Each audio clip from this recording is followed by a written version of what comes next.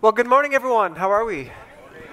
So good to see all of you. My name is Ryan. For those that are new or visiting, I'm one of the pastors here at Arbor. And if you have your Bibles, go ahead and get those out. We are back in our series in the Gospel of Mark that we're calling The Life and Way of Jesus. So if you've got your Bibles, go ahead and get those out. Turn to Mark chapter 2. We're going to be in verses 1 through 12 today. Really grateful for Brian's message last week and the important invitation that we saw in that passage for us to get away and get alone with God, to recharge, to realign, to find restoration in Jesus Christ. I think this is something that Brian will find when he's on the dunk tank at the Arbor Kids Day. I don't know why I always get pinned as the guy who's going to be in that thing, but it happens. But really appreciated that invitation. And if we are, as disciples of Jesus, called to, in part, become like Jesus, and this is something that Jesus prioritized and he placed as like a first thing in his life to get alone and get away with God, then this is something that we should prioritize as well, I think. Now listen, following Jesus, choosing to be his disciple, something we've been talking about throughout this series in the Gospel of Mark, it is a choice that we make individually. This is a choice that you make personally to follow after Jesus, but it's not a decision that you make and fulfill on your own in isolation. I would say it's nearly impossible to grow as a disciple of Jesus Christ on your own outside of community. And in today's passage, what we're going to see is not just the value and significance of community. In today's passage, we're going to see the importance and value of being the kind of community that helps people find hope and healing in Jesus. In our individual journeys with Jesus in our discipleship, our ultimate goal is not some sort of spiritual personal fulfillment, but it's being part of a broader community that brings the resurrection life of Jesus Christ as it is in heaven here on earth so that other people would be able to experience that hope and healing. That's our ultimate goal as a church, and we see that in our passage today. We see a glimpse of this. And so as we've been going through Mark, if you could, would you please stand with me as I read this passage today, Mark 2, 1 through 12. Now after some days, when he returned to Capernaum, the news spread that he was at home. This is Jesus. So many gathered that there was no longer any room, not even by the door, and he preached the word to them. Now some people came bringing to him a paralytic, carried by 4 of them. And when they were not able to bring him in because of the crowd, they removed the roof above Jesus. Then, after tearing it out, they lowered the stretcher the paralytic man was lying on. And when Jesus saw their faith, he said to the paralytic, "Son, your sins are forgiven." Now, some of the experts in the law, they were sitting there, turning these things over in their minds. Why does this man speak this way? He is blaspheming. Who can forgive sins but God alone? And now immediately when Jesus realized in his spirit that they were contemplating such thoughts, he said to them, "Why are you thinking such things in your hearts? Which is easier, to say to the paralytic, your sins are forgiven, or to say, stand up and take your stretcher and walk? But so that you may know that the Son of Man has authority on earth to forgive sins," he said to the paralytic, "I tell you, stand up, take your stretcher, and go home." And immediately the man stood up. And he took his stretcher and he went out in front of them all, and they were all amazed and they glorified God, saying, "We have never seen anything like this." Let's pray. This is God's word. Father in heaven, we invite your Spirit's presence into this place right now. Lord, we come bringing our own baggage, bringing our own faults and our failures. For some of us, we've had a really bad week. Maybe it's been a bad month, but we come to you and we know that like this paralytic man, you see us in all our brokenness and you love us and you accept us just as we are. And so we pray that your word would be a word for us this morning. Would you speak a healing word over us today? God? Would you meet us here in this place? Jesus, would we know you better so that we could follow you more closely? Would you speak through me today and use my imperfect words to communicate what you would want us to hear today? We pray this in Jesus' name. Amen. All right, you can take a seat. I'll start here. It seems like now, more than ever before, our world, the world that we live in right now, is in desperate need of healthy communities. Would you agree with me on that? That our world is in desperate need of that right now. Healthy communities that would be centers of healing. Healthy communities where people would be able to show up in whatever condition they find themselves and experience hospitality, and experience human connection, and experience healing. I think our world needs this. There was this article in the Seattle Times a couple of months ago on May 2nd. The title was this: "Loneliness poses risks as deadly as smoking." And it opens up by saying this: widespread loneliness in the U.S., that's the country we live in, poses health risks as, just so you know, like, this is our world. This is the world we live in right now. Poses health risks as deadly as smoking up to 15 cigarettes daily, costing the health industry billions of dollars annually. Our world is lonely right now. A couple years ago, in the San Francisco Examiner, writing about the negative effects of isolation and loneliness in our society, wrote this 2 years ago: "We underestimate the healing value that intimate, platonic friendships play in our lives. And COVID has underscored their importance." This was written in 2021. "With the easing of restrictions during this phase of the pandemic," don't you just get like, just the creepy crawlies thinking about that time, you know, just like, oh gosh. But anyway, they write this. Listen, this is great.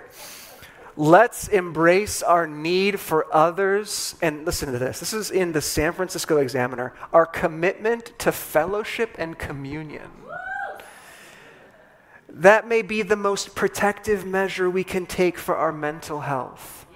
And not just our mental health, but our spiritual health, our emotional health, our health as human beings designed in the image of God. We need this. We need healthy, healing communities. And so I double down on that idea now more than ever before. We are in need of healthy communities, but I wonder, as I say that, what goes on in your mind and heart as I say that? For some of you, you're like exhausted, and you're like, the last thing I need on my list right now is to like be involved in building and being part of like another healthy community. The last thing I need is another obligation throughout the week. The last thing I need are more relationships to check in on and have them check in on me. Others of you, you hear this and your adrenaline starts pumping because you're like, yes, another mountain to conquer. Let's do something. Let's go build something. And others of you, you find yourselves like, man, I want to be in that spot, but you're skeptical right now. And you're cynical because maybe your experience of church life in a community like this has not been ideal. And if that's you, understand there are plenty of us in the room who have found ourselves sitting in that very same chair. Or maybe you've just been so burnt out and you've been running so hard after these last few years that you find yourself in a spot where you're like, I just can't even muster up the energy to care about that right now. There's no way I can like buy into like the hustle and grind about like building a healthy community. And listen, here's what I want to say. Here's what I think this passage is saying today. I don't believe that more hustle and more stress and more striving is what Jesus would want us to walk away with today. I think Jesus would want us to create a healing community here at Arbor with a different kind of spirit. With a different kind of spirit. Mark 2, the passage we just read. And maybe you're super familiar with this passage. You grew up in church and you grew up hearing this story in Sunday school about the man being lowered in through the roof. And you hear that story again. But do you realize this is a miraculous healing that took place in this larger room, in this like community group, so to speak, in this house? And I wonder, like in this story that really happened, I wonder what the paralytic man would want us to walk away with from this encounter. I wonder what the friends who were lowering that paralytic man through the roof would want us to walk away with from this encounter. I wonder what those who were observing in that room, listening to this Jesus teach, I wonder what they would want us to walk away with. And in a passage like this, as we study God's word, we can get at what would they want us to walk away with by exegeting and expositing the text. And we do a lot of that here at Arbor, especially over the last few weeks through Mark. But today, I wonder if we could understand what they would want us to walk away with by using our imaginations. And some of you are like, what? But I wonder if we could dive into this story, and I wonder if we could just imagine. If we could imagine for a moment what it would have been like to have been a part of this incredible healing, this incredible moment right here. Imagine what it would have been like to be in this little home in Capernaum off the northwest coast of the Sea of Galilee. And like I mentioned a few weeks ago, the Sea of Galilee was more lake than sea. And imagine being in this room, this crowded room with 40 or 50 other people, and imagine the things that you would smell. The dirt, the sweat, the smell of 40 or 50 other people in a tight, crowded, hot room together there. Imagine that. You see people in the doorway. You see people in the windows. You see people crowded outside, wanting to get inside, all wanting to hear from this mysterious Rabbi Jesus who is growing more and more and more in popularity. And you're sitting there in this room with all of these people as this Rabbi Jesus is teaching about the laws of Moses and about the prophets and about the kingdom of God, and you find yourself transfixed by his teaching. But as he's teaching, you also find your mind is distracted and pulled to your concerns and needs of your everyday life, which as a person growing up in first century Israel, your life is hard. It's surrounded with poverty. It's surrounded with sickness that you can't do anything about. You've grown up and you feel the restrictive, choking power of the religion that you've lived with your whole life. And now you've got this empire Rome coming in, seemingly trying to control every facet of your existence. But as you listen to Jesus, something just hits you different. His words are like this fresh spring of water to your weary and dry soul as you're sitting there and listening to him. And the more that you listen to this Jesus in this crowded room, the more you sense like anything could happen at any moment. There's just this anticipation building. And as you're listening to Jesus teaching, as you're listening to him teaching, you hear this noise on the roof. These feet kind of clamoring, and all of a sudden more voices, and all of a sudden this dimly lit room, this beam of light starts shooting in the middle of it. And you're looking at some people a few feet away, and some dirt and some sticks hit their head, and maybe Jesus himself stops his teaching and he looks up, and you look up, and all of a sudden you see faces peering in the top of the roof. And maybe one of them speaks up and he's like, "Rabbi, please, we heard about what you did for that leper on the side of the road. And we have a friend with us that has a great need, and we know that only you can meet that need, Jesus. Would you do something?" And you remember and you think to yourself, you heard some of these same stories about Jesus, this Rabbi Jesus, miraculously healing this leper. He reached out and touched him, and rather than being infected himself, he healed this man and purified him and cleansed him. And so you think to yourself and you wonder, what could this Jesus do for me in my situation? And if you're honest about your situation right now, not your imaginary first century Israel self, but like your real 21st century Seattle area self, what is it that you would most want Jesus to do for your situation right now? As you think over the hurt, the worry, the anxiety, the pain, the loneliness in your own life, what is it you would most want Jesus to do for your situation right now? Would you name that?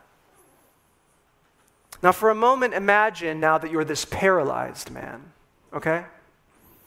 Imagine what it would have been like to have been paralyzed since childhood. And for some of you, maybe you don't have to imagine that. For some, this has been your life. And listen, as this paralyzed man, you have this group of friends, And one of them comes up to you early one morning and says to you, listen, there's this guy, and he's in town, and we've heard all about him, and we've seen your struggle, and we've seen the adversity you've faced, and you know how much we love you. Can we bring you to this Jesus? Man, to have friends like that care like that, and that love you like that is so rare. And you hate to be a burden on anyone, so in that moment, your instinct is to say, no, I'm all good. Like, don't worry about it. Like, this is fine. I love you guys. I got you. I'm good. You don't want to be carried by people into some place, but your friends are so persistent that you cave in, and you just say, fine, let's go. And they carry you to the house. But when you arrive there, like we've already established, it's packed. But one of your friends is just like so gangster. He doesn't even care. He's like, we're going to the top of the roof. I got a plan. And you're just like, all right, let's go. Let's see where this leads. And so your friends carry you up to the top of the roof, and they start ripping open the ceiling. And you're like, this is such a bad idea. What are we doing right now? And they make this hole big enough to let you down through. And so slowly they begin to lower you down in the middle of that room, and you can feel every single eye on you. And as you're lowered to the ground, it feels like an eternity. Some people grab the rope, they lower you the rest of the way to the floor, and there you are in the middle of this crowded room. But now you are face to face with Jesus. Face to face with Jesus. And he looks a little surprised to see you.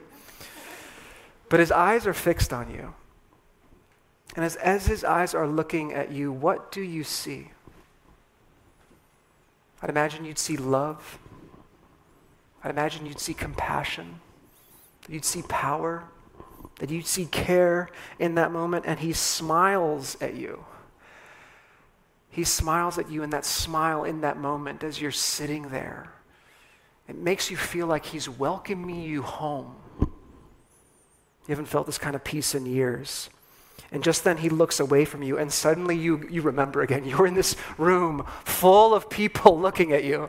And Jesus looks away, and you can feel this tension rising up in the room. And you start to get a little uncomfortable, and you're like, what is Jesus looking at? And you look over, and Jesus is looking through a window at these religious leaders. They're peering inside, they're observing the spectacle, they're waiting for Jesus to make a wrong move. But in that moment, Jesus turns his attention away from them again, back at you, crouches down, and there's that smile again. He smiles at you. And you begin to feel in that moment that as this Jesus cares for you and smiles at you, that the very ailment, that the very weakness that has made you feel less than, that has been a burden to you, that has made you feel like you are not good enough in the world that you live in, is the very thing that is drawing the attention of this Jesus to you, is the very thing that is drawing his love and his affection and his care toward you. That he sees your weakness and he's drawn to that. And then Jesus says something to you that shocks everyone in the room. And it shocks you to this day as you think back on this moment. He says in verse 5, "Son, your sins are forgiven." And even though in that moment you came for a healing, you hear those words, and for some reason you can't help but start weeping. And you don't know why, you just start crying because you sense this healing happening in you, but it's in your soul. It feels like you're being reunited to a long-lost friend. You feel like a child that was lost, but now you're finally home, and that's when the unthinkable happens. All of a sudden, you hear these whispers outside by the window. And at first, you don't know who they're coming from, but it's these religious leaders looking through the window with intense anger. And the text says that in their minds, they were thinking, why does this man speak this way? He's blaspheming. Who can forgive sins but God alone? And immediately it says Jesus knew that this is what they were thinking in his spirit. And he calls them out and he says, why are you thinking such things in your hearts? Which is easier, to say to the paralytic, your sins are forgiven, or to say, stand up and take your stretcher and walk? But so that you may know the Son of Man has authority on earth to forgive sins, he said to the paralytic, I tell you, stand up, take your stretcher, and go home. And for the first time you can ever remember in your entire life, you stand up on both of your legs, you take that mat, you pick it up, and you walk out through that crowded room, and people start losing their minds. They're going, Crather, we've never seen anything like this before in our lives. So, what's the message that you think you would have walked away with if you were this man or friends with this man or you were watching from afar? I think if you were the paralytic man, the thing you would take away with is, I'm walking now. This is incredible. This is amazing, right? But beyond that, I think there's one thing that Jesus says. He wants the people to know that day. Very clearly in verse 10, he says this, I want you to know that the Son of Man has authority on earth to forgive sins. That's what he wants us to know. And that can mean a lot. That can mean a lot. As I was sitting with that phrase and sitting with this passage for the last couple of weeks thinking about it, this one phrase just kept resonating in my heart and my mind, and it was this: rest in the healing authority of Jesus. Rest in Jesus' healing authority. And I think this is why this phrase was resonating in my heart and in my mind a lot over these past couple of weeks. Because if we're going to be the kind of community that is a healing, healthy community for other people, for ourselves, that we so desperately need, then we need to be the kind of people who are willing to, as we sang this morning, surrender our control and our desire for more and rest in the authority and the healing authority of Jesus Christ. The statement here contains some words I think that might be foreign to us or cause our defense mechanisms to go up. Rest. None of us like to rest, really, right? We want to go, we want to do more.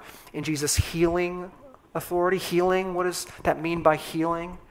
And then authority.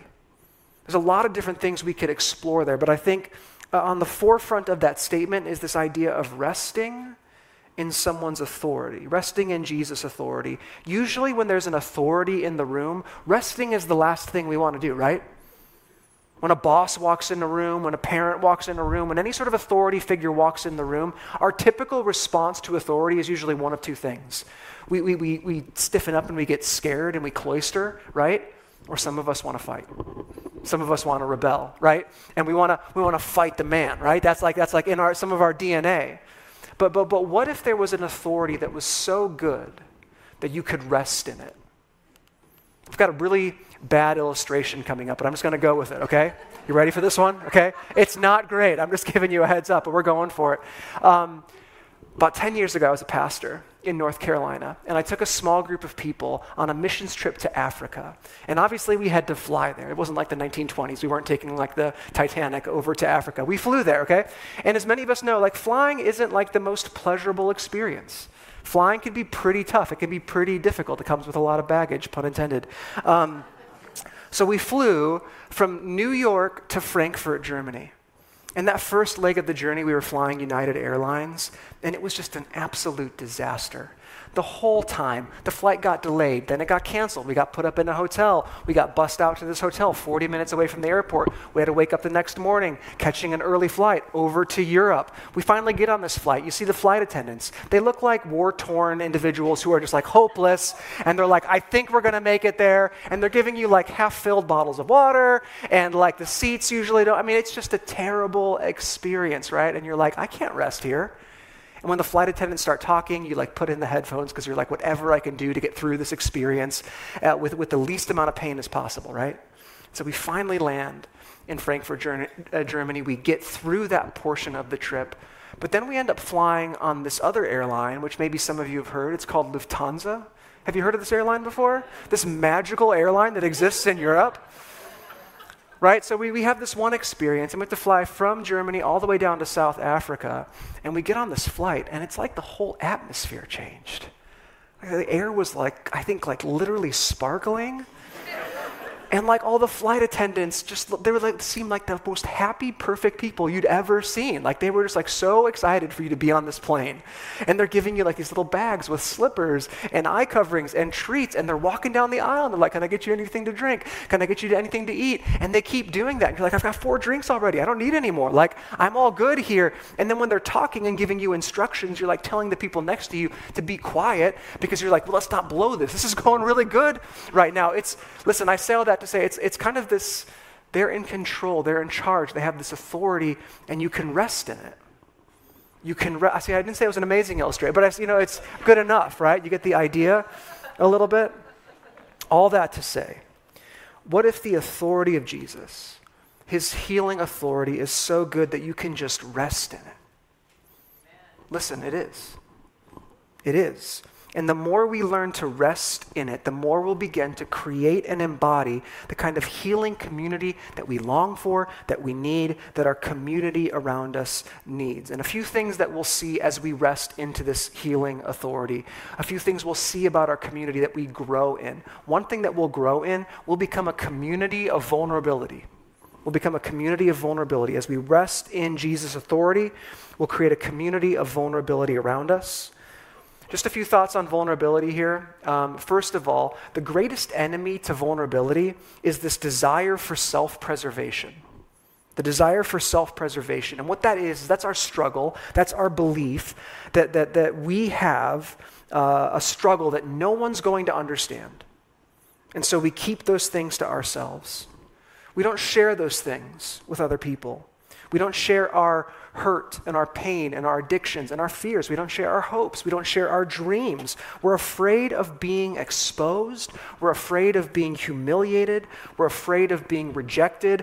Ultimately, we end up rejecting vulnerability for these 3 core reasons. Usually there's something I need to protect, there's something I need to prove, or there's something I need to hide. There's something I need to protect, something I need to prove, something I need to hide.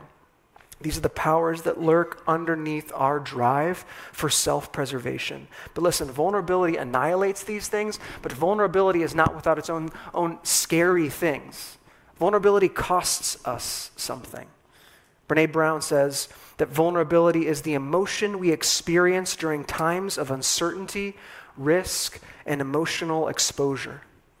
I think as we look at this story in Mark 2, 1 through 12, this paralytic man is totally and completely exposed in the story. The thing that he thinks makes him less than, the thing that he thinks makes him unattractive is out there for all to see. His safety, his secrets, they are there on full display. But listen, I think paradoxically, a truer and better safety is created. As his ailments are on display, his friends are there to pick him up and carry him and let him down through that roof and care for him. He encounters Jesus who cares for him in the midst of his weakness and his vulnerability. Man, that is powerful right there. That's powerful. We need that. We need that. And you might not have that in your life right now, but would we pray that God would cultivate that kind of community right here? Would we pray that God would give us those kinds of friends? Would we pursue Jesus in a way so we could be those kinds of friends to other people? That we would be the kind of community where we rest in the authority of Jesus enough so that, like the paralytic man who was lowered into that crowded room, we are vulnerable with one another. In this story in Mark, this man embraces his need for others and his friends. They embrace him. Listen, sometimes in our journey with Jesus in community, you are going to be the one who carries people. Sometimes you're going to be the one who's carried. It goes both ways. And as we rest in the healing authority of Jesus, we'll learn to create a community of vulnerability. But not just that, we'll also become a community with a resilient identity. I don't know about you, but if you take steps toward vulnerability, toward getting to know people, one of the first things that flares up in your mind is like attacks on your identity. I know you shouldn't be doing that. They're going to find out about you. They're going to know who you really are. And they're not going to like you. They're going to think you're weird. Or if you're stepping into a new role or a new job and you start doing that, and that takes vulnerability, it takes courage. You're not good enough for that. You're not worthy of that if you enter into a new relationship. You're not worthy of that love. We have these attacks. Now listen, I'm sure that's what this paralyzed man was experiencing as he was being lowered into that room, foot by foot, inch by inch. But listen, with just a few words, Jesus reinforces this man's identity. And he does this, we see this in verse 6, by calling him son. He says son. He doesn't say sir, he doesn't say dude, he doesn't say man. He says son. Listen, when we are going through difficult times, and when we need to experience the work of God in our lives, when we're going through a painful situation, when we're going through hardship, listen, it's in those moments oftentimes that we can feel like God is pulling away from us, that he is far from us, that he doesn't care about us. But in that moment of vulnerability and exposure for this man, Jesus steps in and he gently reminds him that no matter what you're experiencing right now, no matter what you're going through, as his disciple, you are called son. You are called daughter. And at this time, in this culture, in the first century, using this phrase to describe someone was incredibly intimate. It was incredibly personal. And Jesus uses it to intentionally, maybe for the first time in this man's life, for this man to understand who he really is in the eyes of his Savior. That he is not defined by his past, that he is not defined by his paralyzed legs, but he is defined as a son of the Most High God, that he is precious, that he is prized, that he is loved, that he is cared for. That is who he is before he is even healed. That is who he is in the eyes of his Savior. He is beloved. David Benner, he's an author, psychologist, a spiritual director. He writes this. This is really important, I think. He says, neither knowing God nor knowing self can progress very far unless it begins with a knowledge of how deeply we are loved by God.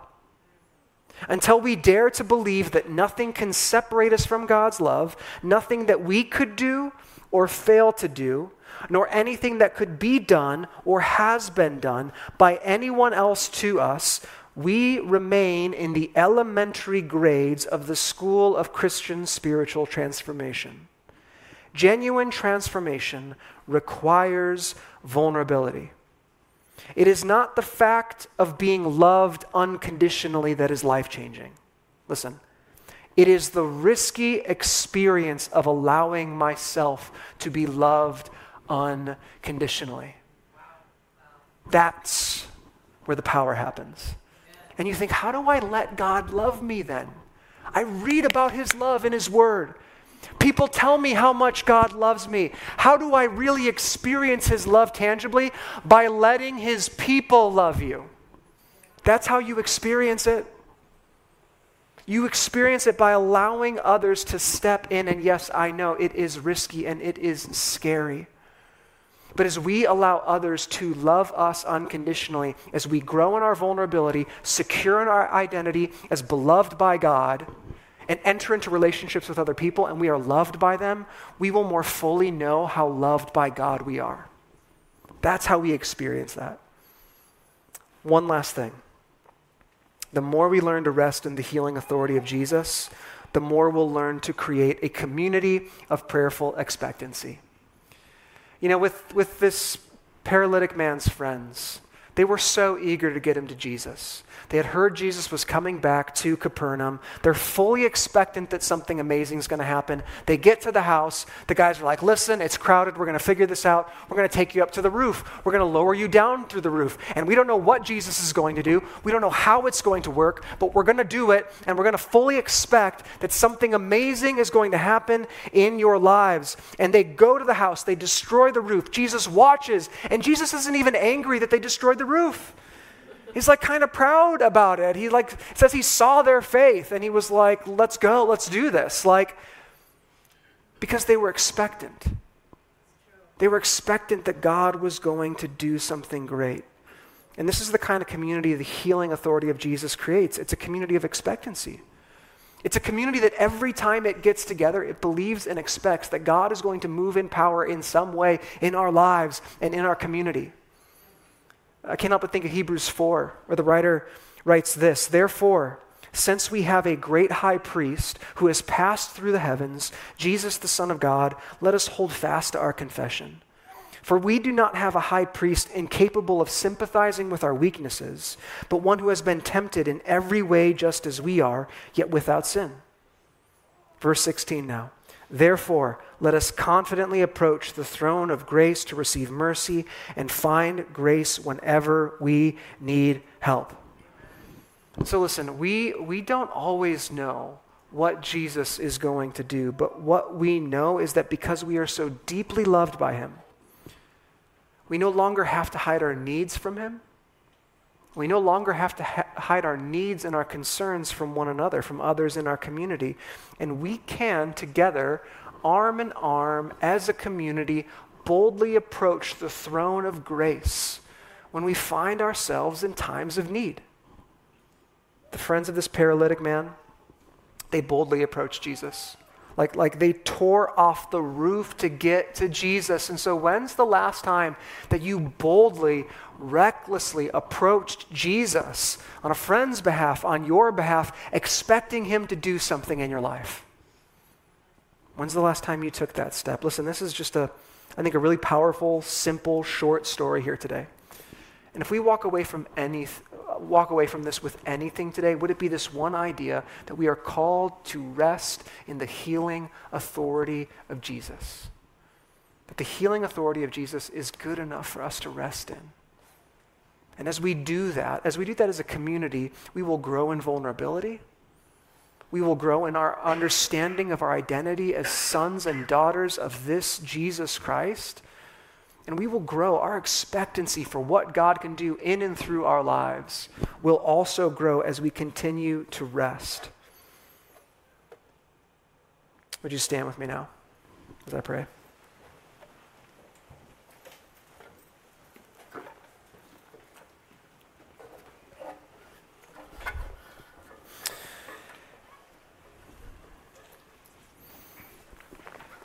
Jesus, we are so grateful. We're grateful that you are a kind, compassionate, caring Savior. We thank you that you call us friend. Right now, Lord, I know that there are people here who are struggling. They're struggling to believe that you care, that you love them. And so, Jesus, I pray that you would move in a powerful way, God, and that you would speak to their hearts and that you would touch them and help them to know that they are beloved. That as you see them in their hurt and their pain and their brokenness, you look upon them right now and you say, "Son, daughter, your sins are forgiven." Lord, as a community, as we continue to press forward, as we continue to be obedient to our call to follow you, Lord, I pray that you would cultivate just a community, God, of anticipation and expectancy, Jesus. A community that's truly able to rest in your goodness and in your authority. We pray all this in your powerful name. Amen.